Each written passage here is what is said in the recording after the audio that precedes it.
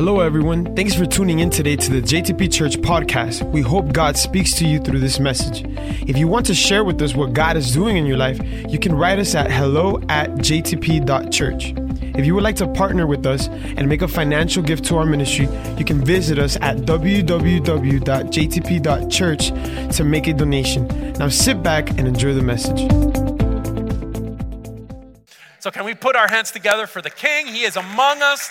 The Bible says that whenever 2 or 3 worshipers get together, he is among us. So we're happy for that. And today we're going to continue the series. How many of you guys were here last week and the week before? Raise your hand, both weeks. Last week and week before. Okay. How many of you guys were here at least one of the last 2 weeks? Raise your hand. Okay, some of you guys. Awesome. We started this series titled Passion for His Presence. Passion for His Presence. And we're just trying to get into worship and trying to get into biblically what it is to worship God. But I want to start today talking about a story that happened. It's a true story. It happened a few years back, 1977 actually. There was a lady named Maria Rubio from New Mexico. She was getting everything ready and preparing a burrito. How many of y'all like burritos?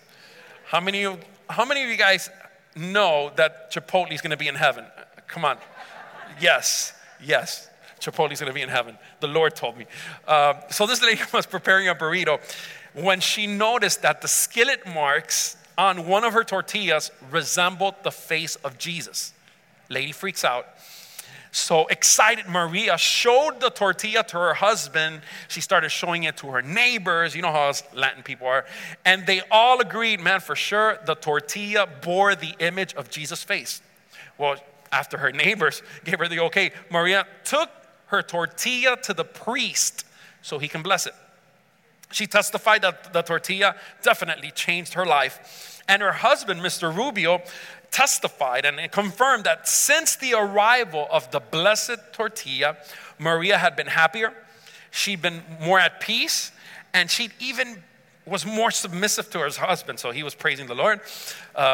The priest, not used to blessing tortillas, thought twice about it, but ended up praying and blessing the tortilla. So after this, Miss Rubio came back home with her tortilla. She placed it in a frame and put cotton balls all around it to make it appear as if the tortilla was floating in the clouds. It's a heavenly tortilla, right? So she made a special shrine for it and took it to her backyard and started opening it up to visitors. True story. In a few months, 8,000 people came to the tortilla altar. And they all agreed that the burn marks on the tortilla was definitely the face of Jesus. 2 years later, 35,000 people had visited the exhibition. For 28 years, pilgrims came to see the holy tortilla. Recently, Miss Rubio's granddaughter decided to take the tortilla to her school for a show and tell session, and someone inadvertently dropped the tortilla and it broke or shattered into 1,000 pieces, and that was the end of the holy tortilla. Now, stories like this, I'm sure you guys have heard stories about this somewhere. You just gotta go to Google and you gotta type in food with Jesus apparitions. You're gonna find, I did that actually, and you're gonna find bananas, you're gonna find pancakes, you're gonna find plantains, oranges with the face of Jesus. And people, hundreds, sometimes thousands, like in the case of Maria, getting together to worship these things. It may sound a little bit funny to you, but it's actually sad because in today's world, it's easier to find distorted examples of what worship is than to find authentic worship or Bible-based worship principles. So that's what I want to try to do today. What exactly is worship? Let's talk about what worship is. And the best place to go is the Bible. The Bible is what tells us what is worship. It's the center of everything the Bible commands us to do. When we talk about worship, we talk about everything that is in the Bible. If I am not worshiping in spirit and in truth, and we learned that last week, right? John chapter 4, verse 23 says that God is seeking worshipers that will worship him. How? In spirit and in truth. So if I'm not worshiping that way, everything else in my life will be spiritually out of sync. If I'm not worshiping, not the way I think, but the way that God established in His Word, then my life in the spiritual realm, because we are mind, right? We are body, we are soul, but we're spirit as well. Everything that has to do with my spirit will be out of sync. So, the theme of worship dominates the entire Bible from beginning to end. From Genesis all the way to Revelation, you'll see that the Bible talks about worship. We see it in Genesis when Adam, we discover that Adam's fall happened when he stopped worshiping God, disobeying His command, when God told him, listen, you can eat out of all the trees, but this one, the tree of the good, the science of good and evil, you will not eat. The minute he disobeyed, we see that he stopped, and the worship that he was giving God, it stopped. If we go all the way to the end of the Bible, the last book in the Bible, it's called Revelation, and it's actually pretty cool. It talks about all the things that we still haven't seen or that are shaping up now and that will be. It talks about the end of this earth. There's going to be an end of this earth. There's going to be a new heaven and a new earth. If you haven't read it, you got to read it because it's going to happen. It's faithful and it's true, right? And at the end of Revelation, of that last book in the Bible, it says that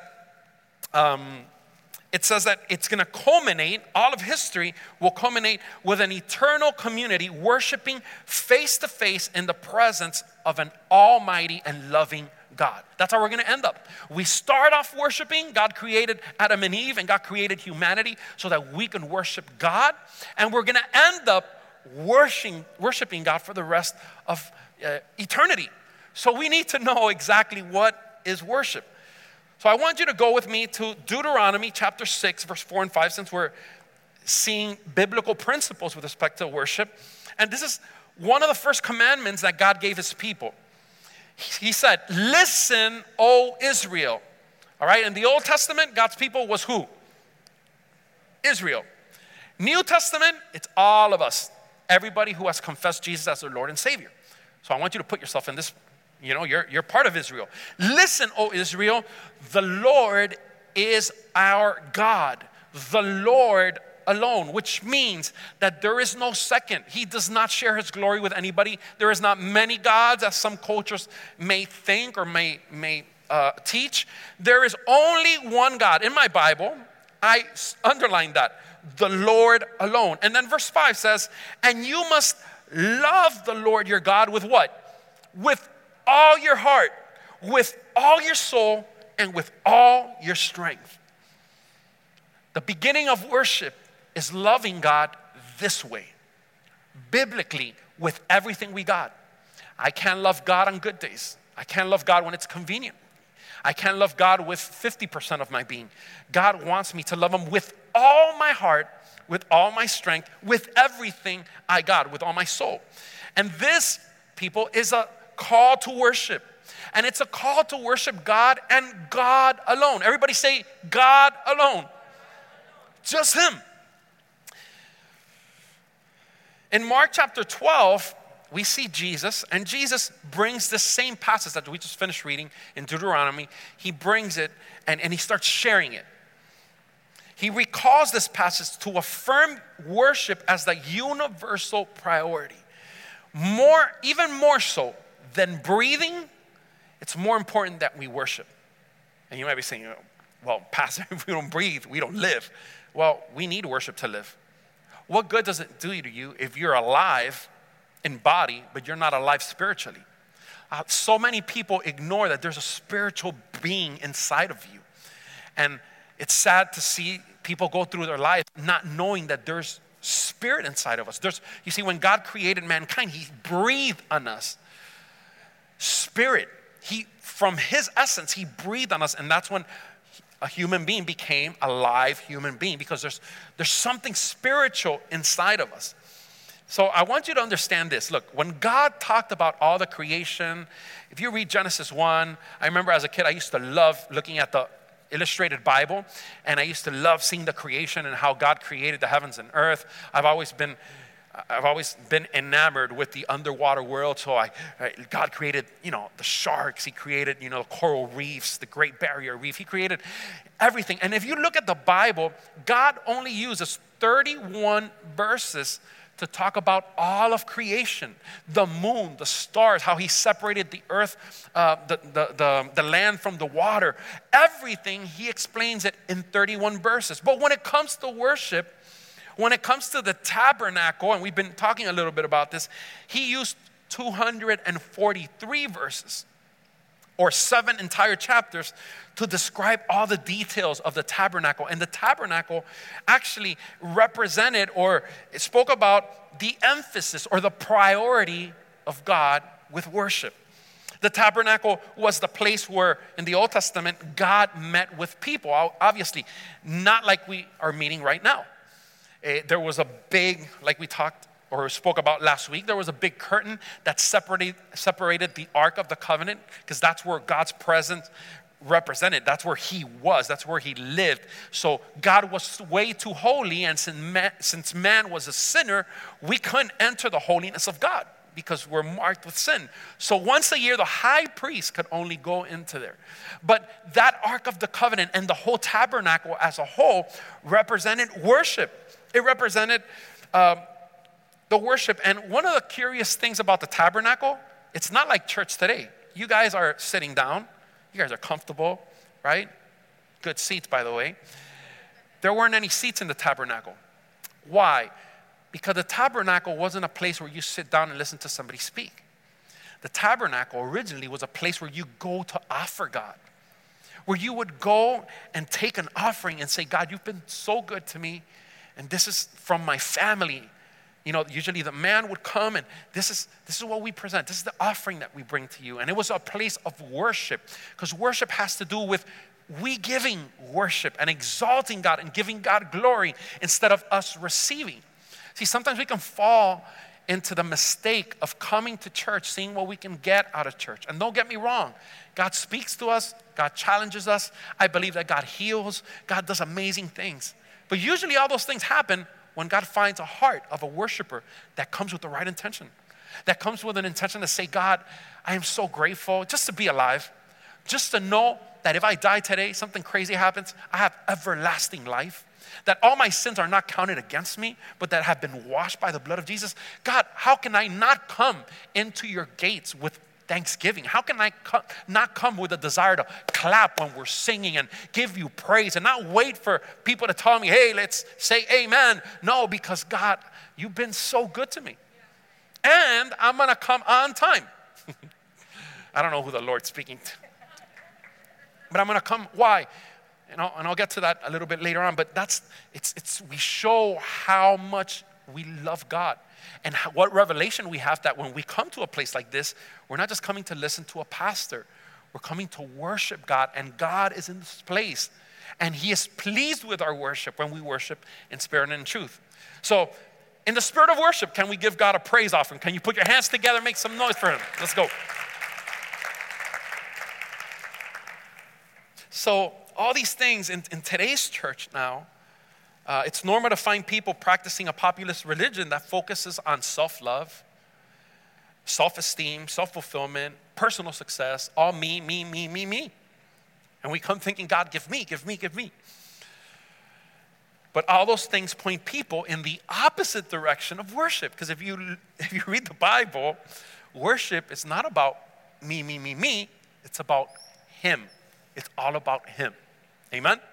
So worship, we are taught in the Bible, is how I can decrease so that God could increase in my life. You guys remember that? Ever read that? Yeah. I must decrease. Paul said that, so that God can increase in my life. Jesus said that. Worship is dying to myself. No, not grabbing a knife and puncturing your heart. It means dying to your will and understanding that God has better plans for you than the plans that you can draw for yourself. And sometimes those plans crash, and you have to make a decision whether it's going to be God's plans or yours. And it takes faith to make the right decisions and say, God, I trust you. You will never do me wrong. So if you have something different, I'm here. I'm willing to lay my life down and die to myself, die to my plans, so that your life would start to be evident through me. Sometimes we want God's life to be evident in our lives, but we're not willing to lay our lives down. So God waits on you, and he says, well, I'm going to wait for you to lay your life down so that my life could be evident in you. Worship is also to surrender completely so that his will be done in me. And when God finally finds a true worshiper who obeys him unconditionally, God promises that his blessings will overtake him. See, when you're not focused inward and you're always focused on God, focused on helping people, blessing people, because you were blessed to be a blessing, the Bible says, even in Deuteronomy, right there where we just read, the Bible says that blessings will chase after you and overtake you. So many people are so busy chasing after blessings. It doesn't work that way. Serve God with all your heart, and then the blessings will come on your back. They'll chase you and overtake you. How many of you believe that God blesses? Come on, put your hands together. And we honor God because he loves us that way. So check this out. If you go to the book of Leviticus, it's one of those books that it's difficult to read because it talks about all these 231 verses of the tabernacle and it gives specific details. But just to sum it up, the first 7 chapters of Leviticus talks about offerings, and 7 different types, not 7. The 7 chapters talk about different types of offerings that one had to come in the Old Testament and present to God. And there were all kinds of grain offerings and burnt offerings and all kind of crazy offerings. People used to give a lot of offerings back then, and still do. And it's curious because out of all those offerings, a lot of those offerings, when you brought them, some of those offerings you would participate of them. You would give it to the priest. They would burn the animal because back then the offerings were in the form of an animal. They would burn the offering, and then the priest would eat of the animal, and also as you were cooking it, the aroma will go up to heaven and God would receive that as an offering. Some offerings, it wasn't just the priest sharing and eating of the offering. The people or the family that would present the offering would also partake of that. How many of you guys remember the famous story of Egypt when the angel of death passed over all the Hebrews' house, the Jewish people, and God told them, look, there's going to be an angel of death. The way that angel is not going to kill the firstborn is that if you paint with the blood of a sheep the doorpost of your homes, and then as the angel passes over, thus, what we know as Passover today, when the angel passes over, when he sees the blood of the lamb that's been painted on the doorpost, he's going to pass on and nothing's going to happen to that home. And inside the home, while all this is happening, you guys are going to eat the lamb chops, right? Lamb chops for dinner. So they were eating the lamb, and that was one of the offerings that God stipulated that they could eat of and also offer to God. But check this out. There was one offering from Leviticus chapter 1 through 7, just one, and it was the first one and the most important one. It was burnt offerings, and this is how it's different. Burnt offerings was the type of offering that you offered God and God alone. You didn't need of it. The priest couldn't eat of it because it was something special. It was something sacred. It was the first offering. And how many of you guys know that God deserves the first of everything? God deserves the best of everything. So this offering spoke about worship and about God's position in the life of a worshiper. That first offering always had to be of God and could not be touched, could not be shared with nobody, not the priest and not the person that was offering. It was always first and best. So I want to talk to you today as we, for the few minutes that I have left, I want to talk to you about 4 different kinds of unacceptable worship. 4 different kinds of unacceptable worship. Because we're talking about worshiping God in spirit and in truth. We want to make sure that we're worshiping God the right way. At least I do. How about you guys? Yeah? Okay, so here's the first one. The first incorrect way of worshiping God is worshiping false idols. Everybody say false idols. Okay, I'm going to share this. Go to the word so you guys could see. Isaiah chapter 48, verse 11. And I'm reading all my verses from the New Living Translation. It says, and this is God speaking, I will not share my glory with idols. Is it clear? Yeah. I will not share my glory with idols. If you go to Isaiah, but now chapter 42, verse 8, it says, I am the Lord, that is my name. I will not give my glory to anyone else, nor share my praise with carved idols. Same concept. God does not share his glory with anybody. He is the man. He is the one that deserves the best. And when we love him and when we worship him, we have to love him and worship him with all our hearts, all our strength, and all our soul. In Exodus chapter 34, verse 14, it goes even deeper. It says, you must worship no other gods, for the Lord, whose very name is jealous, is a God who is jealous about his relationship with you. Isn't that crazy? I mean, we talk about a lot of names that God has. He's almighty, he's powerful, counselor. Have you ever heard of jealous? That's his name, jealous. His name is jealous. Who you been with? Who you been texting? Who you been talking that you haven't had time to talk to? God is a jealous God. How many of you guys have ever been in a relationship or known somebody that's been jealous? You know what I mean? Anybody? Maybe you are with, don't raise your hand if you're with them now. No. We don't want no problems in JTP. But sometimes we have the wrong concept of jealous, and we think that jealous is just, who are you texting? Who are you doing? No. You see, God's jealousy comes from the love that he has for you. You see, it's a healthy jealousy. God can, in another place in the Bible, tell us not to be jealous with our wives and and then his name is jealous. No, wait. But it's not that type of jealousy. It's because he's so jealous of you because he loves you. You see, when sin came into mankind, our relationship with God was severed. Adam found something to cover himself up with, a leaf. Oh my gosh, we're naked. And God came up and said, hey, Adam, where are you at? And he was hiding from God. And why are you hiding? Well, God, I don't know, we were naked. What? We've known each other for thousands of years. What do you mean naked? Who taught you that you're naked?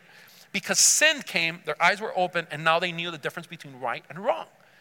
And that caused, when sin came into the world, he kicked them out of Eden because God is a holy God, and where holiness is, sin cannot cohabit. So there was something that's severed, but now through Jesus, you see, God loved us so much that he didn't say, these people, they sinned, they turned their backs on me, he could have just created a whole new race of beings, robots, or he could have done anything. But he loved us so much that he gave his only son so that he could recover what was lost. So you have to understand how much God loves you. You understand that? He loves you so much that he's like, dude, I don't want you to share yourself with anybody else. You are mine. I paid the price of my son because you were important to me. So God doesn't share his glory. He loves us, and he doesn't want us to worship other idols. Still, most of the planet worships false gods.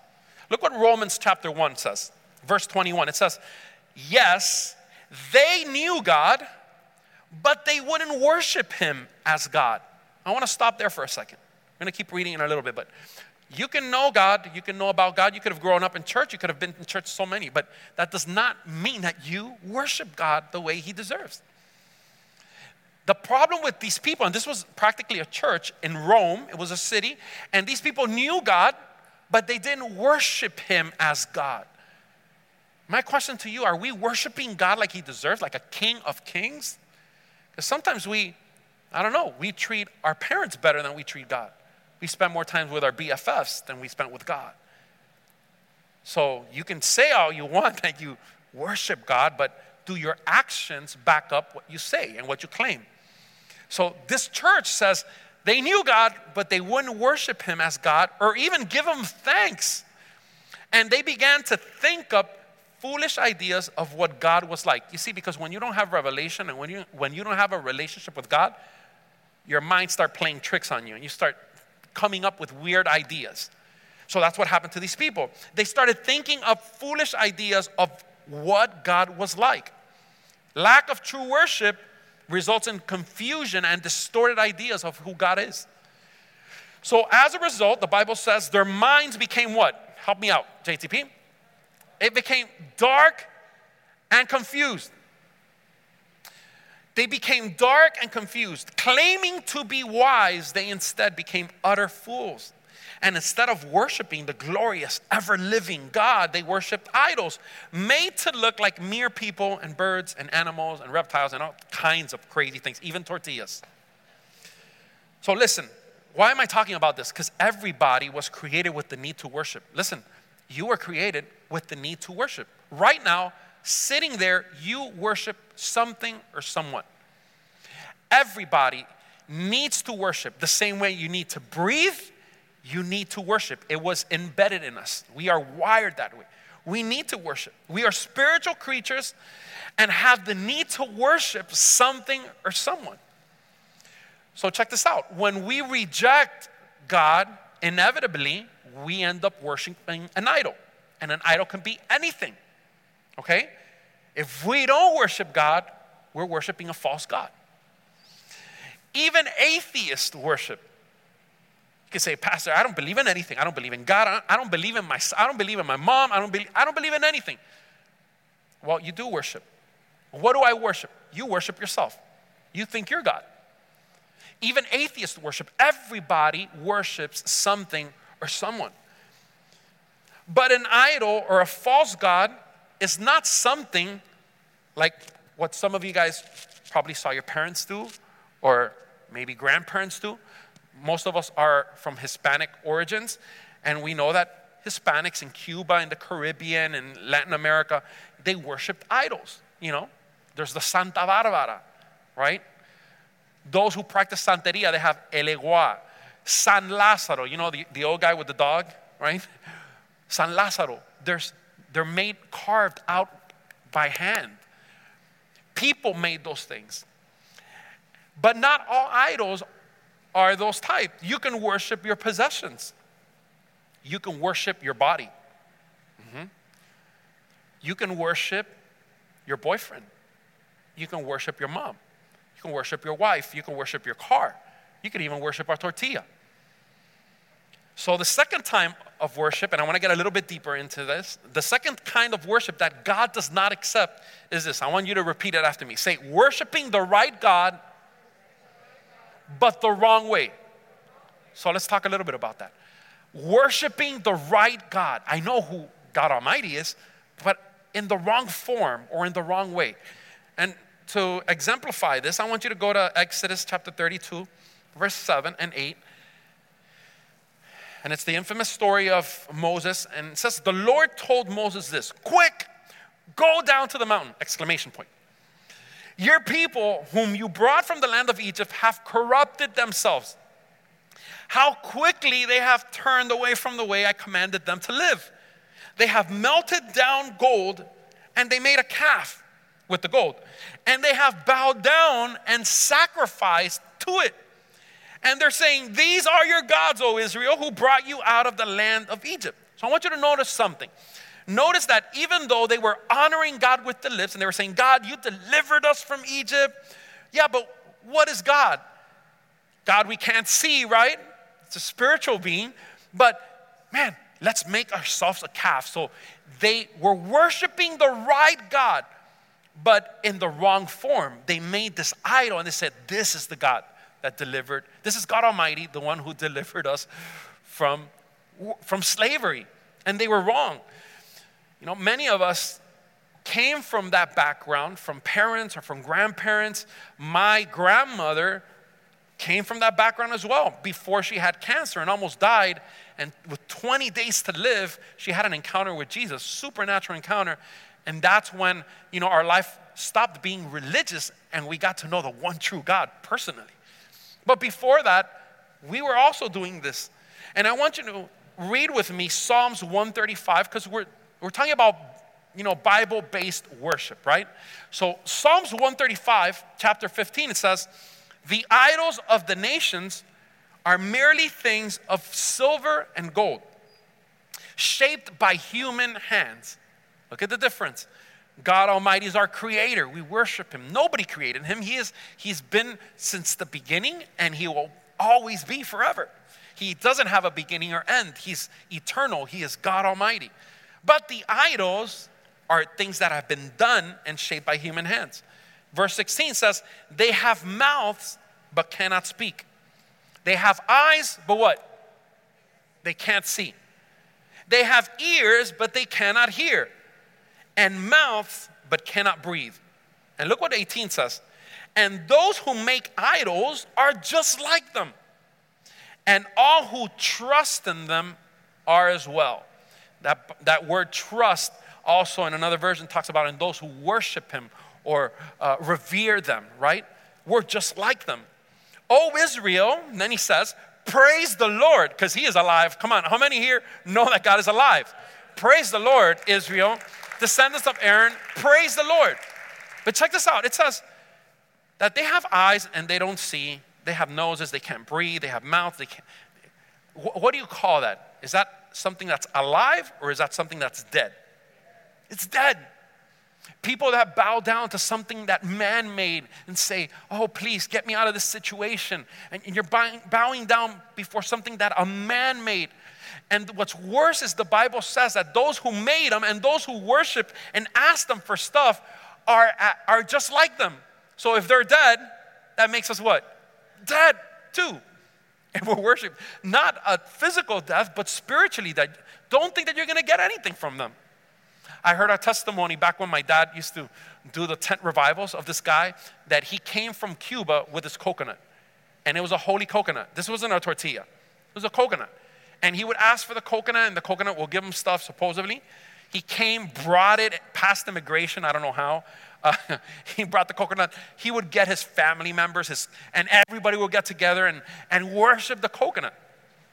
And the guy lost his family, lost his wife, lost his job, lost everything, and came to one of my dad's crusades. You know, my dad would put tents all over Miami back in the days, and he came to one of the services, and he gave his life to Jesus, and he just grabbed the coconut. He lived in a lake, threw it across the lake, and it hit a rock, and that's the end of the coconut.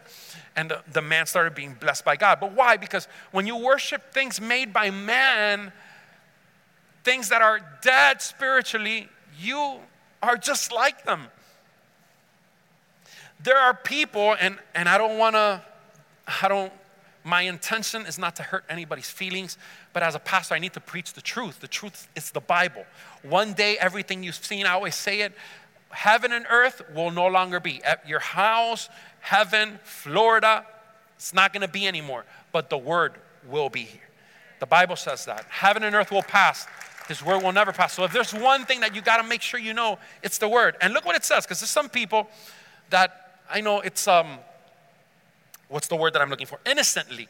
They offer food to these saints and to these things. You know, they offer them stuff. And the Bible talks about that. Some people offer them money. If you're doing that, please stop, repent, and don't do that anymore. Because look what 1 Corinthians 10, 19 and 20 says. Apostle Paul says, what am I trying to say? What am I saying that food offered to idols has some significance? Or that idols are real gods, God in lowercase? And then he answers himself. He says, no, not at all. I am saying that these sacrifices are offered to demons, not to God. And I don't want you to participate with demons. When you offer food to a saint, you know who you're offering it to? Demons. You know what demons are? Fallen angels. The angels that God kicked out of heaven. That they work for Lucifer to try to get you and strip you away from God's call. Okay? And when you open your door to that kind of thing and you start offering these things, you're opening the doors of your home, the doors of your life to the occult, to these things, these spirits that work against you. And Paul's telling them, look, don't do that. Recently, I think it was the Mexicans' celebration of Saint Death. Is that how you say it in English? San la Muerte? How do you say it in English? Saint Death? I mean, come on. The saint's name is Death. Let me just worship Saint Death. I mean, I don't know. Maybe it's just me, but I started researching what do people do? Because Mexicans go crazy about this. They lift up an altar in their homes and they offer them stuff. And I started Googling, what do they offer? Well, I found out that they offer them flowers, food, not just that, tequila, tobacco, and marijuana. Okay, so that saint has a lot of vices. And then I'm going to pray for something that's saint to death, and sometimes people are so blinded, and we have the word of God that gives us light and gets us out of darkness. Amen? So let me talk to you now about the third kind of worship that God does not accept, and then we'll get to the one that he does accept, all right? Number 3, say with me, worshiping the right God,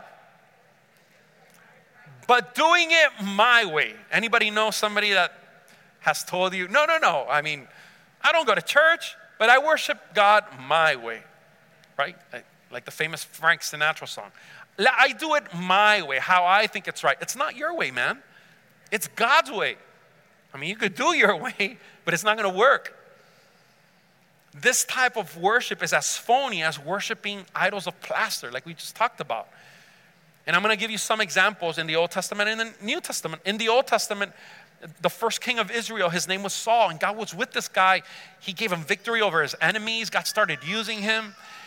God had promised this guy that he was going to use his descendants to have an eternal pact, and his kids were going to be the future kings of Israel. But he did one thing, he did a few things that were wrong, but one of the things that despised God was that they were about to fight their enemies, and they had to do an offering unto God before they would fight them. And the prophet, that back then was even more important than the king, because God would speak to the prophet would speak to the king would obey and talk to the people. The prophet Samuel, that we all know, told him, listen, wait for me. I'm going to be there in 3 days. Don't offer a sacrifice unto God, because I will do that. And once we do that, we have God's favor, and God will give us the victory. So here it comes. The guy's been waiting there 3 days. He knows and he hears about the army of the enemies getting ready. They're coming to battle against him. The guy starts freaking out. It's 3 days. The prophet took a little bit longer. I think he took an extra day, 4 days. He's not here. Oh my gosh, what happened? So he decided to offer God the sacrifice himself. Everybody say with me, worshiping his way. But the prophet told him, it's not you. You have to wait until I get there. And I, as the prophet or as the high priest, will offer that sacrifice, and then we have God's backing. He didn't do that. So when the prophet got there, Saul was wrapping up his sacrifice and he was getting ready to battle. God's going to give us the victory. And he said, what did you do? That was foolish what you did. Why did you transcend what God told you to do? Because of what you did now, God's going to take the kingdom from you and give it to somebody better than you. And from that day on, the kingdom was stripped from him and his descendants. Why? Because he worshiped God, not God's way, but which way? His way. His way. Let me talk to you about another example. There were 2 priests. When God called Moses, God also called Aaron. Aaron was his brother. And Aaron was the high priest. This guy was like the chief of all the priests there. And because Aaron was from the tribe of Levi, all the priests, descendants of Aaron, were going to be the future priests. So the next in line was his son. His 2 sons were Nadab and Abihu. Those were his 2 sons. So here's Aaron. Aaron's getting old already, and it's his children have been serving with his dad in the church and in the temple, and they're getting ready. Now they're going to be high priests soon. So they're excited, and the first time they get a chance to offer a sacrifice, they offer what the Bible calls strange fire.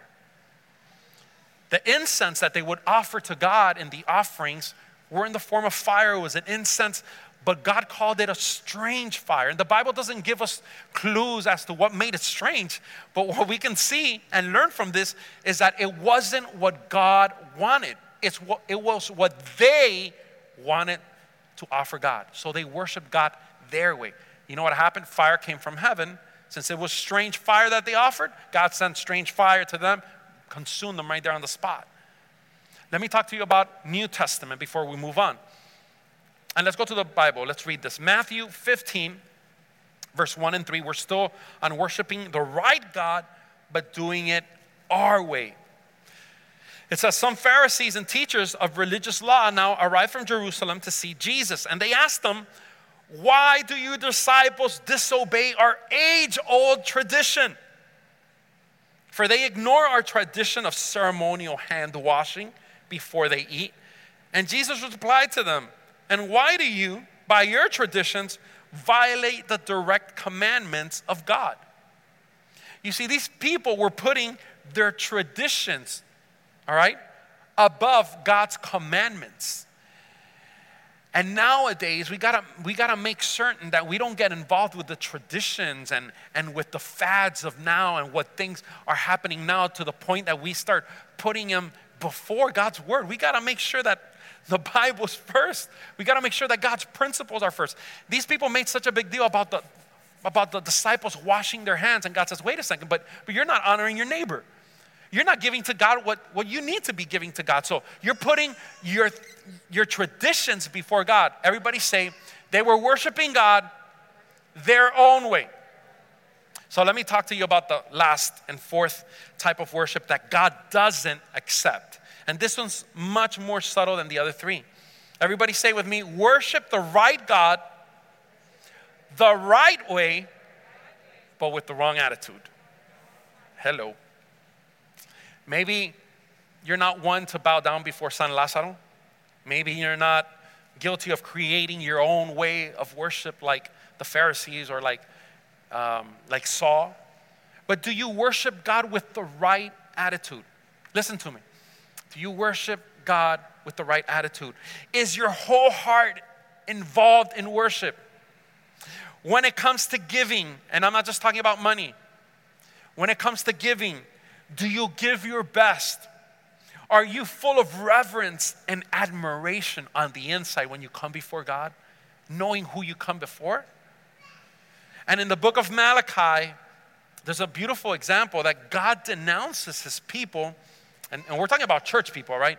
These are not just people that didn't know God, church people. He denounces them because they were worshiping God the right way, but as we said a little while ago, with the wrong attitude. So Malachi 1, 7 and 8, we're finishing up.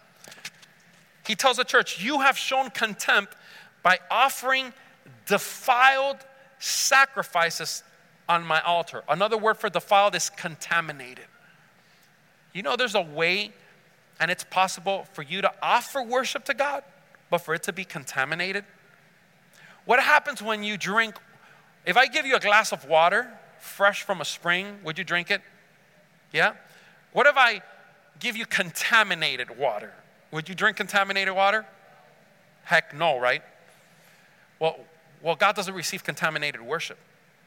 Now, pay attention what made the worship contaminated. I want to get into this. It says, you defile them, the people, after God told them that they're showing contempt by offering contaminated sacrifices on the altar, they asked, but God, what do you mean that we're offering contaminated sacrifices in the altar?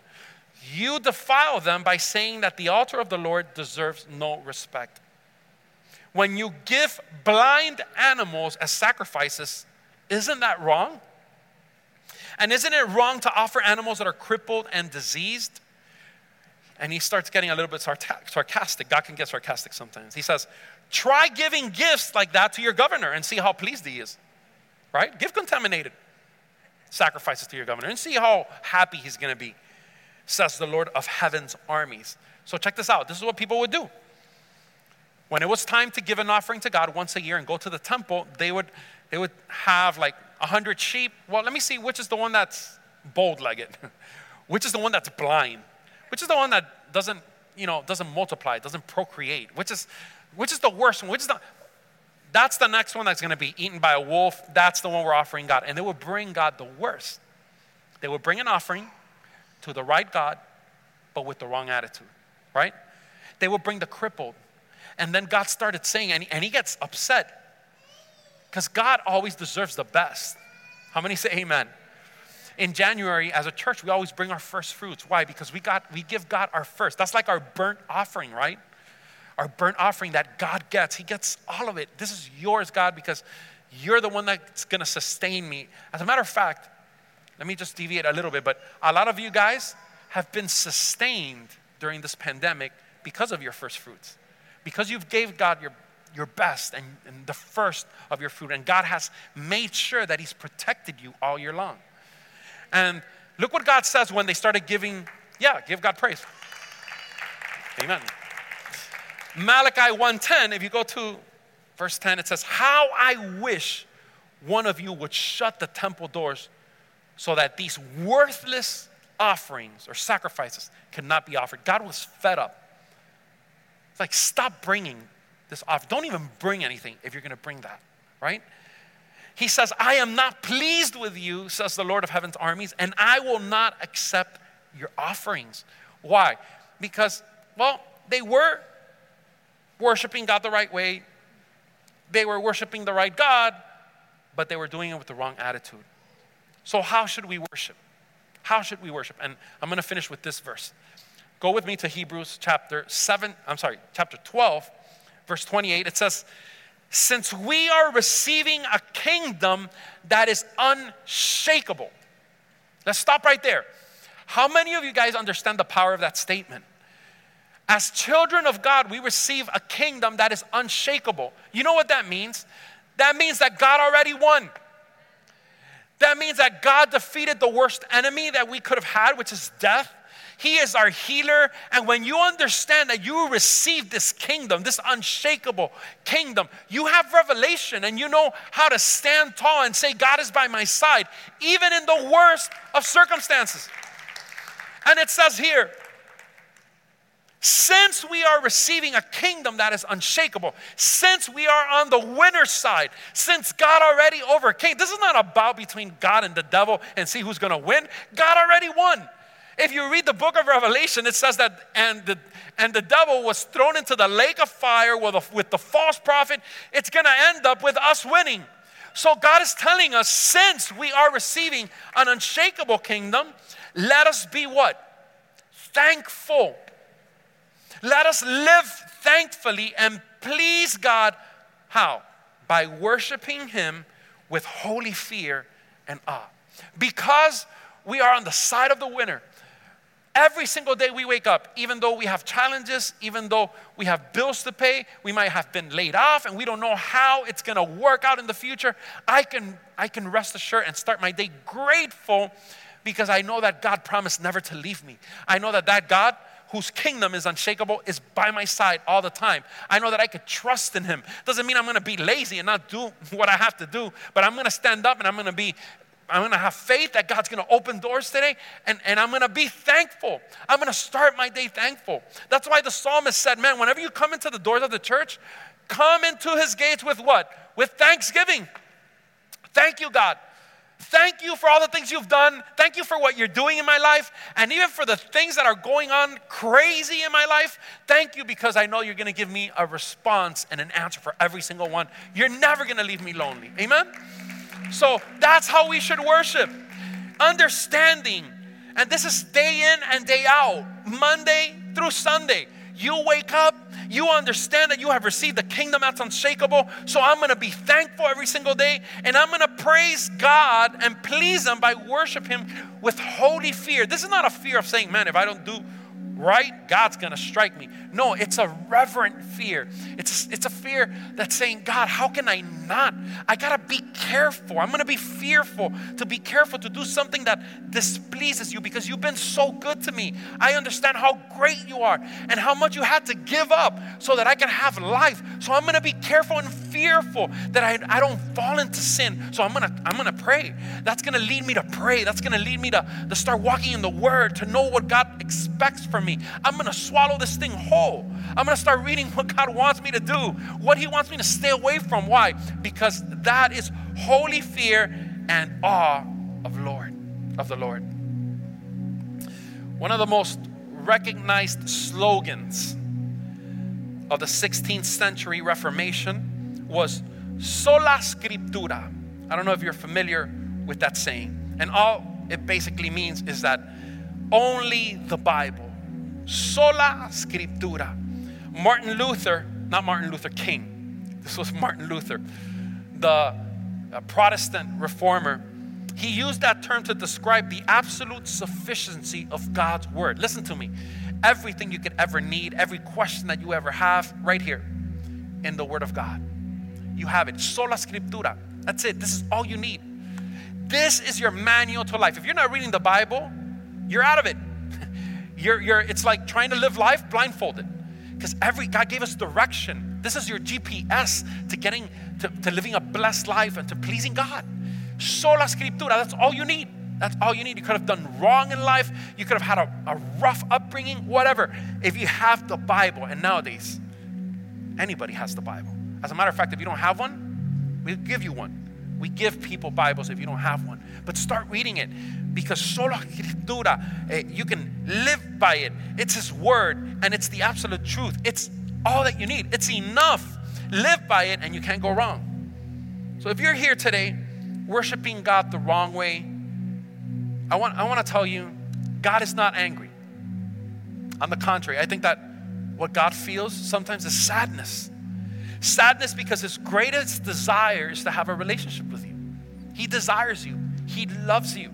He wants to connect with you. Listen, not through an idol, not historically.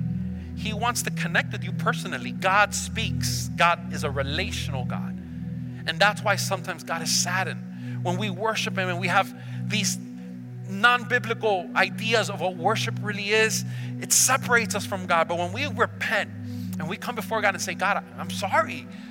I thought I was doing it right, but I'm humble enough today to understand that I wasn't doing it wrong. I was doing it wrong, actually. And I need to change. And I'm here. I'm willing to start over. See, when we're worshiping God the wrong way, it saddens God's heart.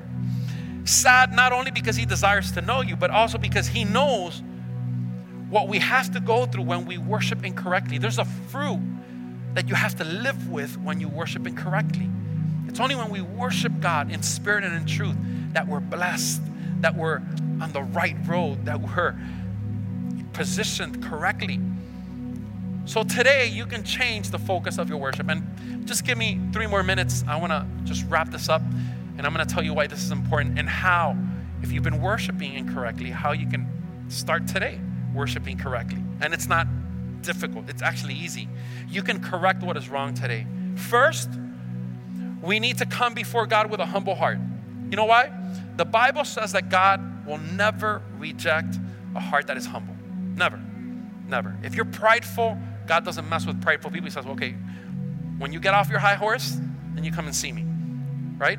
But when we're broken and when we're humble and we say, God, forgive me. I thought I was worshiping you and giving you what you really deserve. But now I realize that I know you, but I'm not worshiping you as God. You deserve more. I'm not worshiping you with all my strength. I'm not loving you with all my soul, with everything my God. You're not first in my life. My burnt offerings is not just to you. I share them with other people, but I humble myself before you. And when you do that, when you start saying, I'm wrong, I'm sorry, God, my eyes went after other things that I thought were important, or I got distracted. But now I understand that nothing in this world has more value than you do. I realize now that I need you.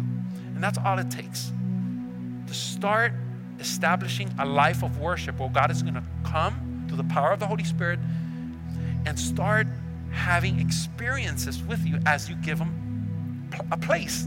As you start restoring the tabernacle of David, God's going to start speaking to you. Second, we restore the tabernacle of David in our homes. Find a place where you can talk to God daily. And I know you can't see God. I know that. It makes it a little bit difficult. But if you persevere and if you do this by faith, knowing that He's hearing you, it's going to be just a matter of time before you start listening to God's voice speak to you. Maybe not audibly. Maybe not something that you could hear, but He'll speak to your heart. He'll speak to you through His word.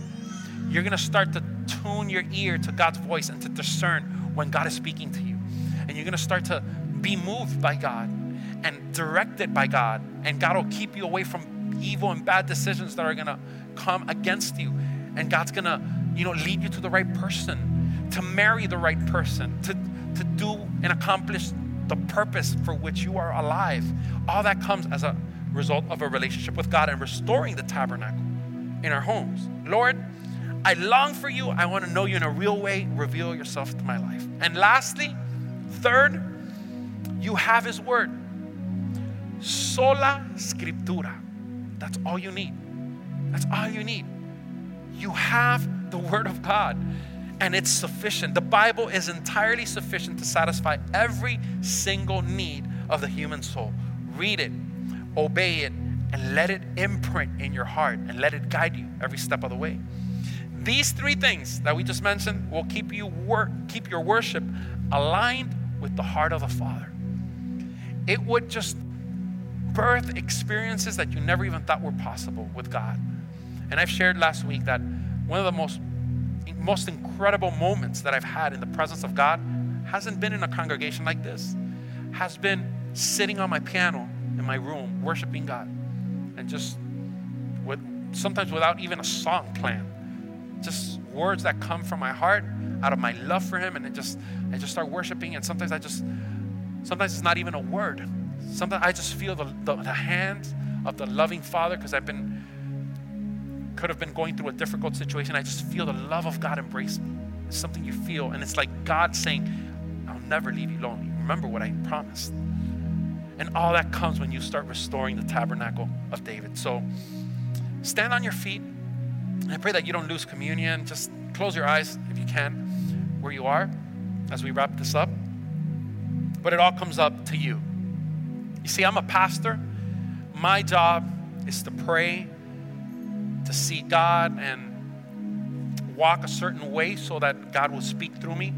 But I can't force you to worship the right way. All I'm called to do is to be able to share the word and lead you and give you what the Bible says is the true way of worship. But in the end, you're responsible for what you're going to do. You can leave this place like if nothing happened, and if you're worshiping it correctly, keep on doing it. It doesn't mean that God's going to stop loving you, but you're doing yourself a disservice. You're letting time pass by, and God has plans for your life that He wants to do in you and that He wants to use you to do in others. But if today you humble your heart, like we just spoke, and you say, God, I think it's time. I'm ready to choose you. I'm ready to worship in spirit and truth. And today, we need to decide, are we going to worship God?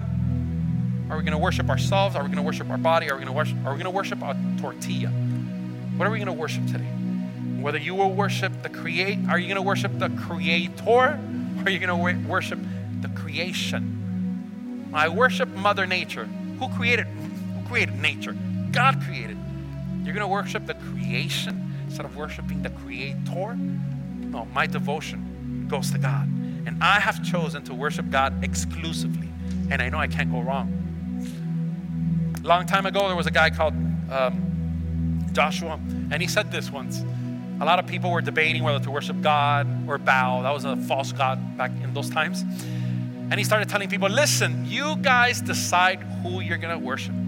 But as for me and my household, we will worship the Lord.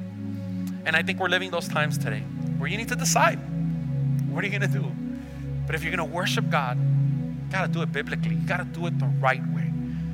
And I want to extend an invitation to all those that are here and also to those that are watching us on social media. If today you want to lay your life down and you want to just humble yourself and say, God, I didn't even know what worship was actually. But today I learned that there's a right way of worshiping, and that you being so good to us and sending Jesus to die for us, even when we were sinners, man, you've done enough already for us. Nobody's given their life for you but Jesus. And God, so that I can have eternal life, so that I don't have to die in sin, because the wages of sin is death. But you saved me from that. So God, I'm sorry. I haven't been doing it the right way.